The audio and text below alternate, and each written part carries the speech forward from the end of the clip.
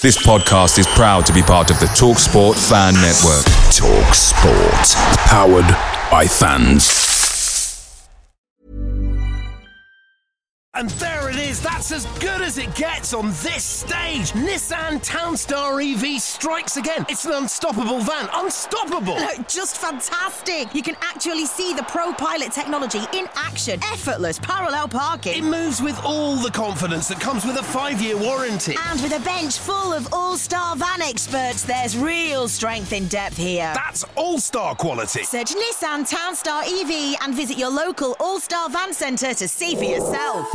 Terms and conditions apply. 5 years or 100,000 miles, whichever comes first. Pro Pilot is an advanced driver assist technology. Driver's responsibility to stay alert, drive safely, and control vehicle at all times.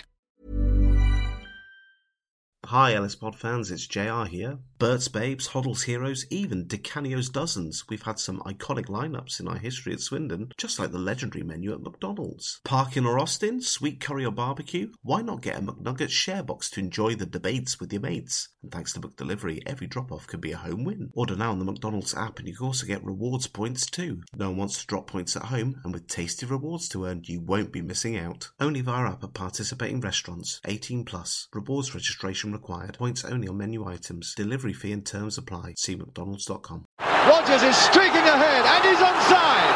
Beautiful play! That is that! Take a shot! Goal! By Dennis Brown! Far post for Shearer, goal! McLaughlin has it. Oh, deflection, and it's a goal! Comes to Mitchell! It's another goal! Incredible! Hubble!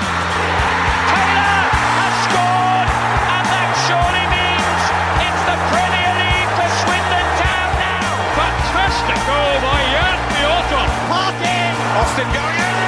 Yes! You bet! You bet! 2-0 Swindon! Danny Ward! Loco, I will win this league anyway. Richie, he's hit it. It's Gladwell! Tony Doyle strikes again.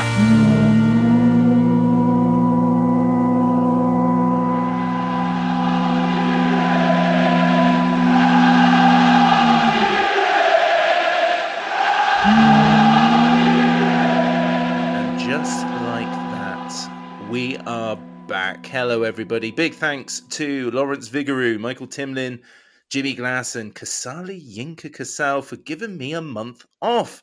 But now it's back to business, and joining me for the first pre-season pod of the summer is the venerable Abbott Dave. Hello, Dave. Hello, Rich.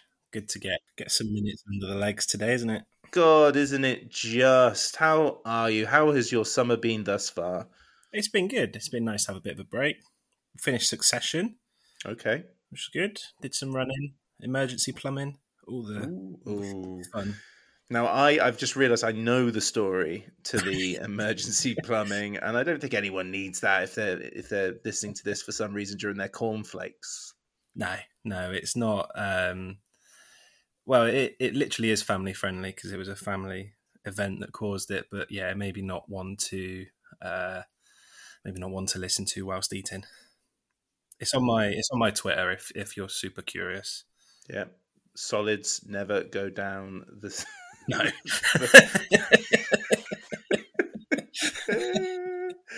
Oh, dearie me. I've had a lovely summer, Dave. Thanks for asking. Managed to switch off for a month or so, which was frankly magical. I went to the STFC museum launch last week, and that was a genuine thrill to listen to historians, curators, and ex-players discuss this project. Really look forward to seeing how that pans out. Maybe getting somebody from the trustees of the museum on the pod. It was very interesting, actually. They're a separate entity. They're their own charity. They've got a lot of great plans, but they require a lot of help from Swindon Town fans. So do look up that literature and those tweets and those messages in their website for information. But it was lovely, Dave. I really enjoyed that. No, I bet. I'm jealous. There's a lot of history there, isn't it? And there's not been a lot done to share it, I suppose. We've got obviously podcasts like this one and all the others out there, but in terms of like a retrospective look and shouting out what Swindon's done in the past, there's there's those couple of cupboards in the depths of the Arkle stand which you don't really, unless you're going VIP or like me at a birthday party and drunk at midnight and just fancy going for a wander, then you're not likely to ever see what's there. And so having a force behind it to bring that out and to share it with, I guess, with fans now, but also it's a good tool for outreach into like schools and getting that out into the community and generating new fans through that means as well. So yeah, fingers crossed for everyone behind it. Yeah, I couldn't agree more. It's just about making what 143 odd years of excitement, drama, controversy, and making it more accessible to the wider fan base within the county ground is huge. I mean, as you quite rightly point out, our successes are only available to those who are putting their money down to go corporate or in the hospitality suites. And even our war memorial isn't accessible to the majority of fans, is it? Because it's above the entrance for the players. So loads of things that they're planning, and I really look forward to seeing how it pans out. But the reason that this pod was late as we move on, Dave, was and apologies for the late release of this, but we were waiting for those fixtures. Now, I'm glad you're on, Dave, because I think you're one of the few people in 2023 that you like fixture release day. I flit in between. I fully acknowledge that it's all just a little bit pointless, but historically, Dave, I have used this day as a marker to get through that god awful boring period where nothing happens. Now, we've had that this summer, but I've had a great time in the nothingness. But you are a fan of this day, and don't say you're not. I've been caught out many a times in the past 2 weeks by fake tweets pronouncing that today is fixture release day, so I'm glad it's finally come round. It's the metaphorical turning of the calendar, isn't it, from last season onto this one, and now you've got that page with the whole schedule for the coming year, and it is, like you say, that kind of break mark of the summer, and we can, like, pre-season starts end of next week, I think. The break's over now. We can start properly fretting about lack of signings and how bad the players that we are signing are going to be, and all the fun that comes with a pre-season. We can start now in earnest. Yeah, we'll talk about the pre-season schedule a little bit later on, but let's start with the Cups, the one that nobody cares about, but it's got a kind of semi-interesting game in there. First up is Arsenal under-21s, week commencing the 4th of September. And then we have a competitive fixture with our old pals, Reading, away at the Medeski, week commencing 9th of October, and then Exeter City at home, week commencing the 13th of November. We have a manager now in Michael Flynn who likes a cup competition, so you never know. We might do something here, but Reading, for the first time at the county ground in a competitive game since February 2002, a 0-0 draw with a few sendings off. I think it was Sammy Igo for Reading and Paul McAravey and, of course, Alan Reeves going during that terrible televised fixture. It's been a while, hasn't it? Oh yeah, you can say that again. I've never seen us play Reading in a competitive fixture, and I'd imagine that quite a lot of our current fan base haven't either. I saw we played them in a friendly in 2006, I want to say. But yeah, other than that, it's it must feel a bit of a fall from grace for them, a bit slumming it as a first team entry in this tournament. So I'm fairly certain they would have been one of those Premier League and Championship under-23 squads at some point in the recent past, but it gives a little bit of something, doesn't it, to what could otherwise be a fairly tedious run out. So it definitely brings a bit of something to look forward to going into next season. Yep, it's the EFL trophy. Nobody cares, but I'm sure a few at the Medeski will turn up. My memory, whenever we did last play them, whether it was that long ago or a bit more recently, my memory is that Reading fans turned up for it in reasonable numbers. I might be, not remembering that correctly, but it's always been more at their side of things than ours, I would say, especially in my time supporting Swindon from like the 90s, the early 90s, 2000s. I think that was probably more of a rivalry before then. How can I hate a team that had Paul Bowden in it at one time? That was my mentality as a teenager. And the next cup was the EFL League Cup, the Carabao Cup. It's a terrible draw. A trip to the Western Homes, or the Swindon Town will call it the Western Holmes Stadium, to play Peterborough. Nobody wants that. That's one for the purists, isn't it? Yeah, it's a bit underwhelming, isn't it? It's a team. It feels like we play and a venue we've been to fairly regularly. I think what you were saying earlier about Flynn being a cup manager, it does feel one that could be winnable if Peterborough don't approach it in the right manner and we do. So there is I think there's a possibility there for an upset, but it's not kind of with that first round. You either want a complete pancake at home or one of the big championship sides at home, don't you? Or away, I guess, if it's one of the bigger grounds. And this kind of fits nowhere in between either of them. Yeah, but again, we have a cup specialist. Cups are huge for Swindon Town, I imagine. So I'm more than sure they wish they had a home game for this. This is going to be the first selfish mention. You know, I'm away on holiday for the first game of the season and the cup game, so absolutely elated they're both away from home.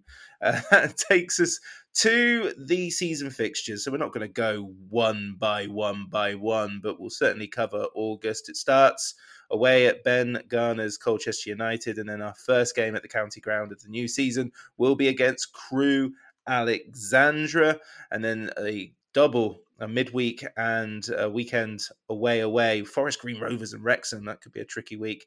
And August finishes with Scott Lindsay's Crawley Town coming to the county ground on August 26th. So in terms of starts, I think that's quite tricky. There's no real basis of that. I guess I'm looking at Forest Green and Wrexham, and Colchester is never a place that it feels like we get much.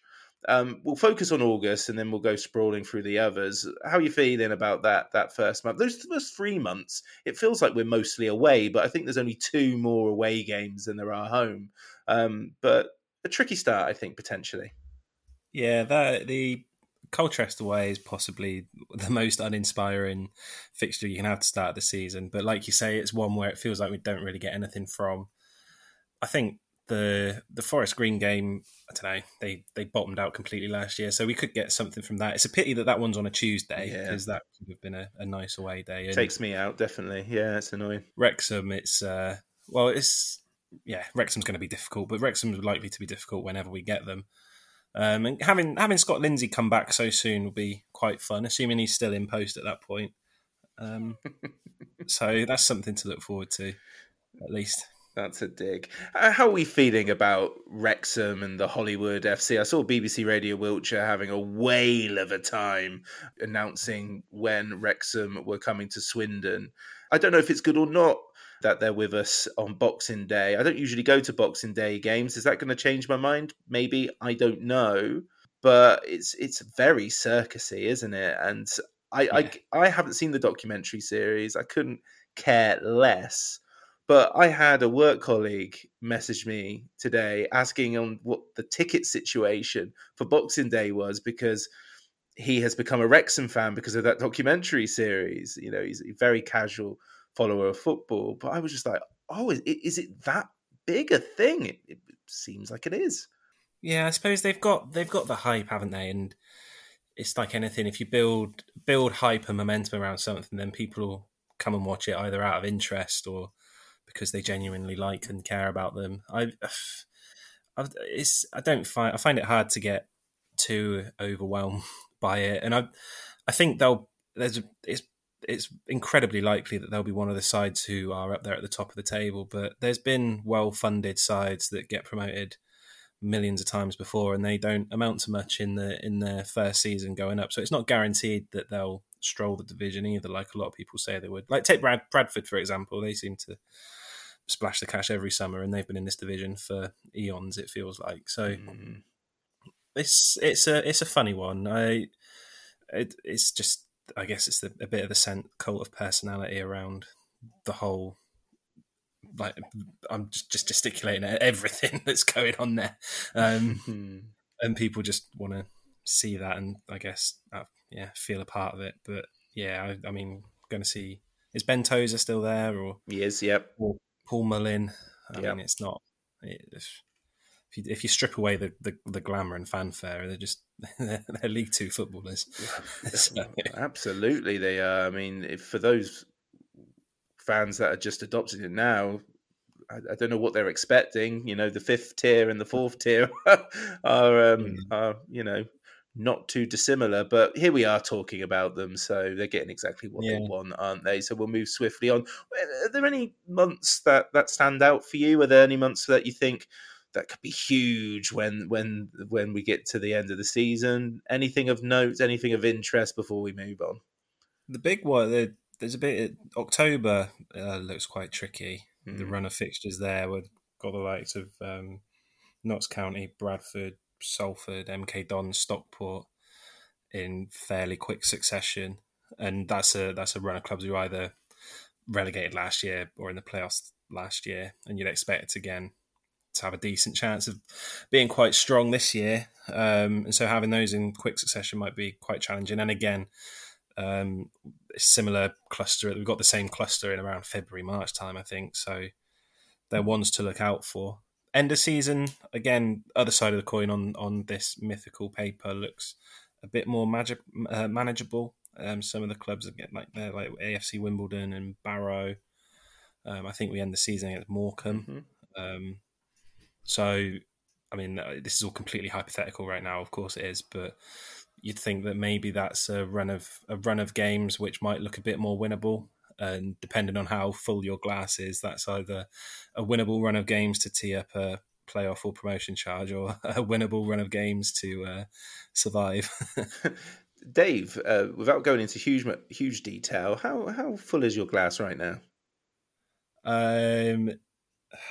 Probably half full. Okay, yeah. A lot depends on the next month. Absolutely, it does. No doom or gloom here at the moment. It's just one of those things. Yep, I think that's enough in terms of fixture chat. There's, things happen. If we've talked about the Christmas schedule, we've got Forest Green shortly afterwards. That's a nice one for people who can travel in during Christmas. But other than that, we'll see. There's always a team that appears out of nothing, and hopefully that'll be the same this year, because it is a stronger division this year, without a doubt, isn't it? It feels like it, but I go back to that point again where there's countless examples of big name teams failing to hit expectations. So there's no reason why, although on paper it looks stronger, that we can't. If we get our house in order and we do everything right and get the right players in, blah, blah, blah, blah, that we can't be one of those competing as well.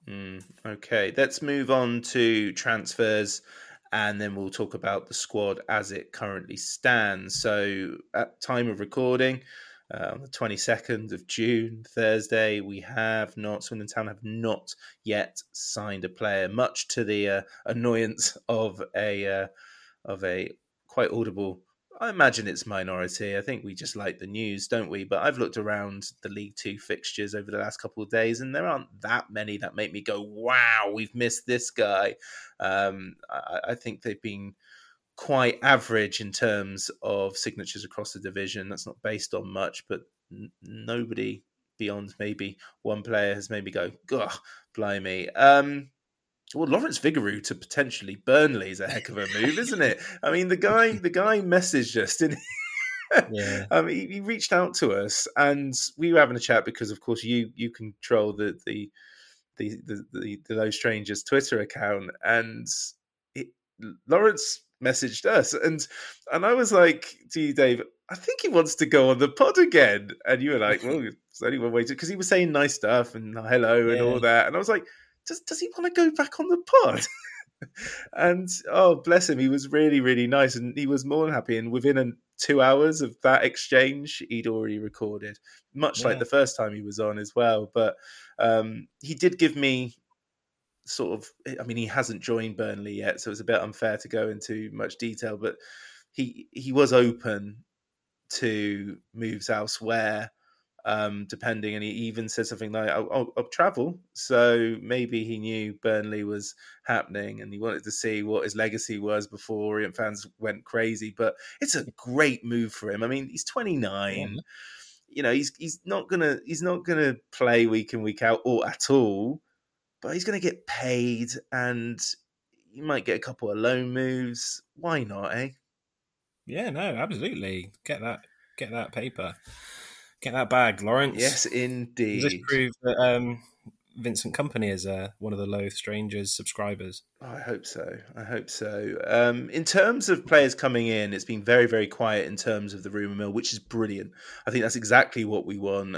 We don't want, countless amount of people saying that so-and-so's in the building. That will happen in time. But since then, all we've seen is poor old Michael Flynn asleep on a plane, dastardly moved by a fan, wasn't it? Goodness me.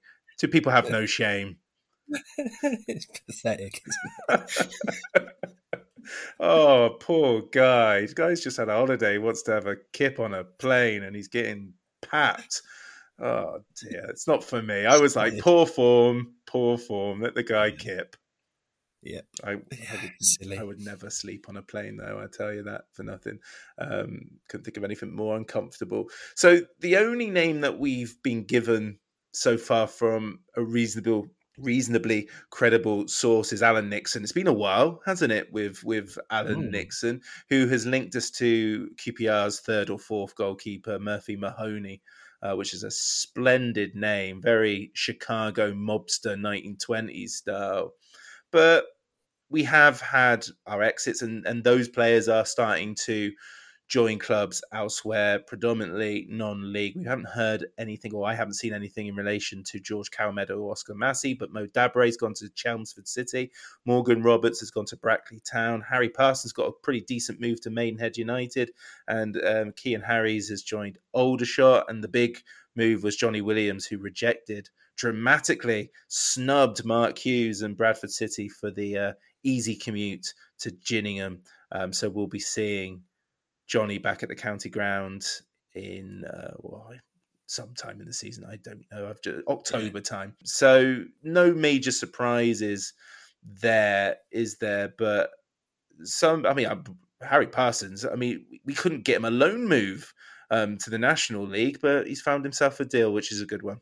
Yeah, that stood out to me, to be fair to him. It's, like you say, it's better than the loan deals he's had. I don't know how big a part he'll play for Maidenhead, but they're one of the strugglers in that division, so hopefully he'll get a chance. It reminds me a little bit of, it's going back about 10 or 15 years, but Jake Hyde was had a similar kind of youth career to Harry Parsons, didn't he? Never made the grade with us, and then went on to be quite prolific at non-league. So just joined Yeovil, I think, hasn't he? Has he? Mm-hmm. Yeah. So perhaps this is the start of a similar kind of route, and there's no shame in that by any means. So yeah, good luck to him. And the rest of the movers, like the rest of the non-league movers, are kind of to levels you'd expect again, wouldn't you? But yeah, good luck to them all. And Johnny Williams is back in his ancestral home.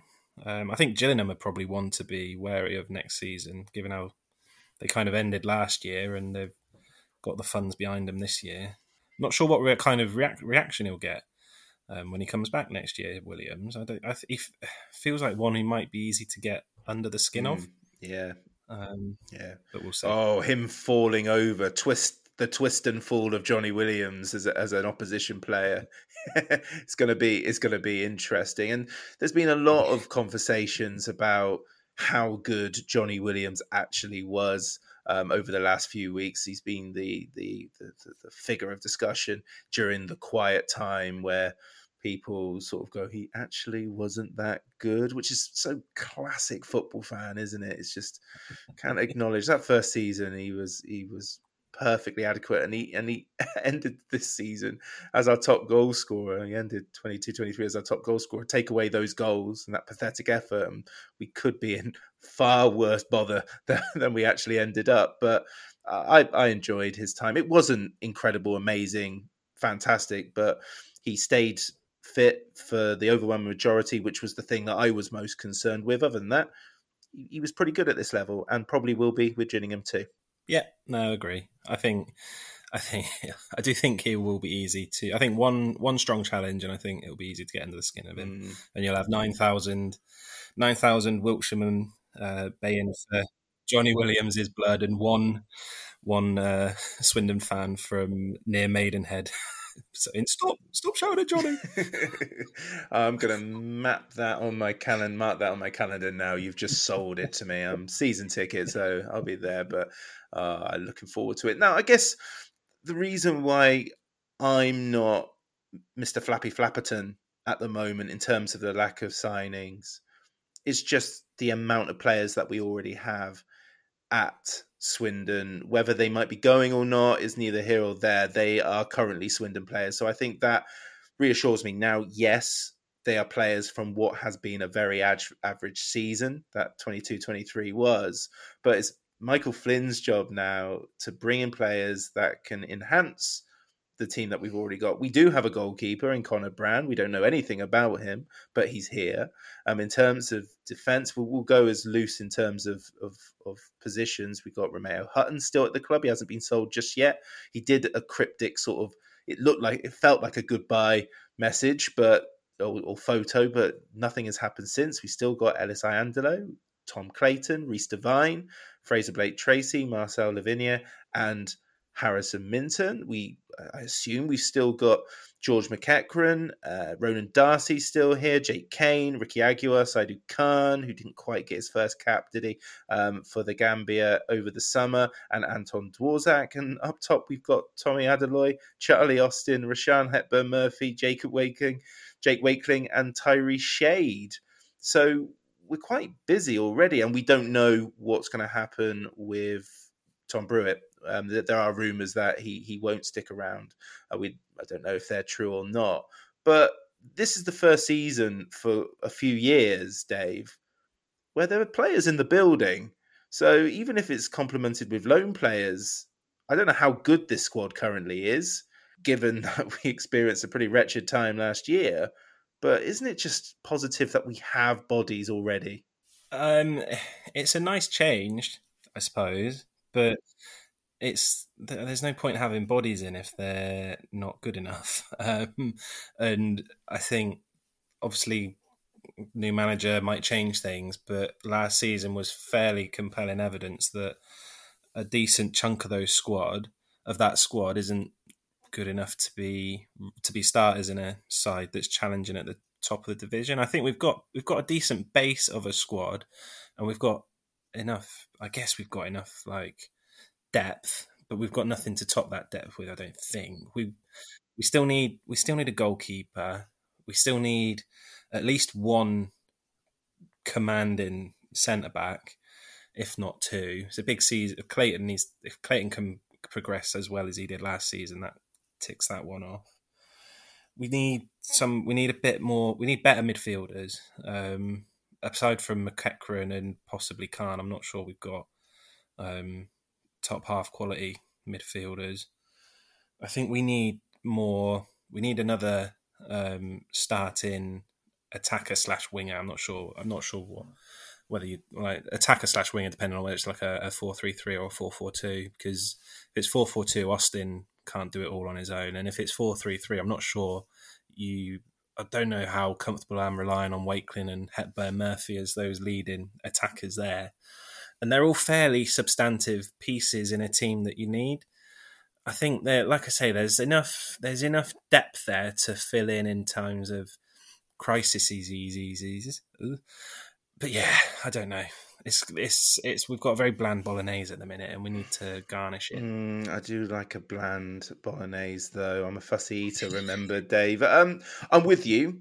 And I'm not sat here going, nothing can go wrong now. Just nail the loan market and bring a few permanent players in and all is sorted. And a new coaching staff, new ideas, new formation maybe. But and I know that Michael Flynn's not known to be, sexy football personified. But I'm willing to give the club a pass on the fact that there are. It's not an achievement that there are bodies here. It's the fact that we had to rebuild again last year. That we have these players, and we know Ricky Aguiar probably isn't going to be around for too long, and we haven't seen much of Reece Devine. Brilliant at Orient until he clapped out again. We don't know if Romeo Hutton, who was the main source of providing our goals last season, is going to be around. But I still think it's an okay base, and it is relaxing me. I mean, I've had a great month off, Dave. I've not fretted once, and I'm not going to fret over this. I'm probably going to sit on the fence like I am every summer, and we'll see what happens what the state of play is once the window closes. I think the basis of a lot of the frustrations from Swindon fans is the fact that, yet again, is the argument, we are leaving it late. We are one of a minority of League Two clubs that haven't done any business just yet that we know of. And it's just frustrating. But even then, there's no guarantee that the person they announce is somebody we're going to want or the fan base will be happy with, which is what happened last season. Yeah, exactly. And it's a difficult one, isn't it? And I guess part of that angst is because last season was so underwhelming that there might be a bit of a desire to see I'm going to say proactive, but if you come out like early with early signs of intent, it might go on to sit. It might be seen as a immediate response to a poor season, whereas waiting is. And I'm trying to play devil's advocate a bit here because I completely agree. I'm not concerned that we've not signed anyone yet, and it's better to get the good players in. And I suppose from a recruitment perspective, having loads of those depth players already in place does help to focus the resource a little bit. I guess focus a bit of the kind of the scouting and the workload involved in that onto the areas of need where they're so pinpointed and I guess so clear and obvious. So that might be helpful. Helpful for the if I'm going to be pessimistic in any realm of this discussion, is that I hope Michael Flynn doesn't try and be too overly ambitious with his targets, because I don't think we will be first in the queue with a lot of free agents or the quest for permanent signings.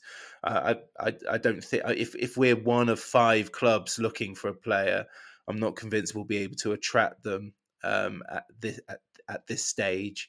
So I hope, we were all expecting him just to bring his pals in, weren't we? And I'm still kind of expecting some Newport alumni to strengthen or intimidate from midfield. I mean, I'm still absolutely expecting Josh Ladderby to turn up, but we'll see. I guess it's the other downside to having such a big depth in place is how much of the budget is that taken up, because it's the wages might be able to swing some of that argument if you're in a race for 5 clubs, isn't it? But if you're paying, if we miss out on top quality players because we're paying Ronan Darcy, Jake Kane and Ricky Aguiar, I mean, you start to question, I guess, the mix-up. Shots fired by Dave, the first of the 23-24 season. We just couldn't get the Thompson boys back, could we? They went to Stevenage. There was rumours of Nathan Thompson.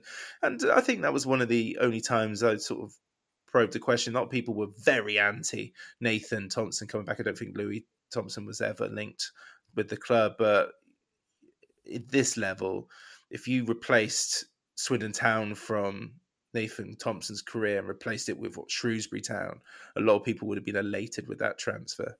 Yeah, he's had a cracking career, hasn't he? He'd have been a great signing. Yeah, exactly. But it didn't happen. The fact he's gone to a League One side tells you that itself. But tells you everything. Okay, well, I mean, most of the summer is going to be dedicated to transfers and so forth. So here's hoping that Michael Flynn nails the summer transfer window. Not really that much more to talk about. The preseason schedule is, very familiar looking. We are going to Swindon Supermarine, Melksham Town, a rare visit to Corsham Town. We've got a behind closed doors game at Bristol City. Come on, somebody get me into that game, please. A trip to Paul Caddis's Hereford on the 18th of July. Then a trip to Eastleigh, which is free. for people going to it. So I'm tempted. Wonder if I can swing it. We'll see. And then the preseason schedule so far ends with a home game against Plymouth on the 29th of July. It's a very much it is what it is schedule. There's a few free Saturdays in there as well, which surprised me. But what more can you say about these friendlies? I'll be at Melksham. That's about it. I think I'll be at Melksham as well. It's kind of see you there. Yeah, it's becoming a bit of a tradition now. A little. I do like Melksham. It's a nice little setup, isn't it? Yeah, it is. It is, like you say, it is what it is. I'd imagine those free Saturdays will get filled out, even if it's with more behind closed doors games against A sides, second 11. But it's just fitness and bedding in, I guess. It would have been nice to have had a bit of a name rather than. But it's not essential. Rather than a team that we pipped to first place only 3 years ago, and now they're in the Championship and we are back in League Two. No, it's fine. Don't worry about it. It was worth it for the Doyle goal. No, honestly, it's fine. We're okay with it. I think it's going to be trialists for the first 3 games, and then the day we play Bristol City and Paul Caddis's Hereford on the same day, that's when I think your squad will be playing, and then Eastleigh, Plymouth, probably closer to the first 11 before the trip to Colchester. Yep, exactly.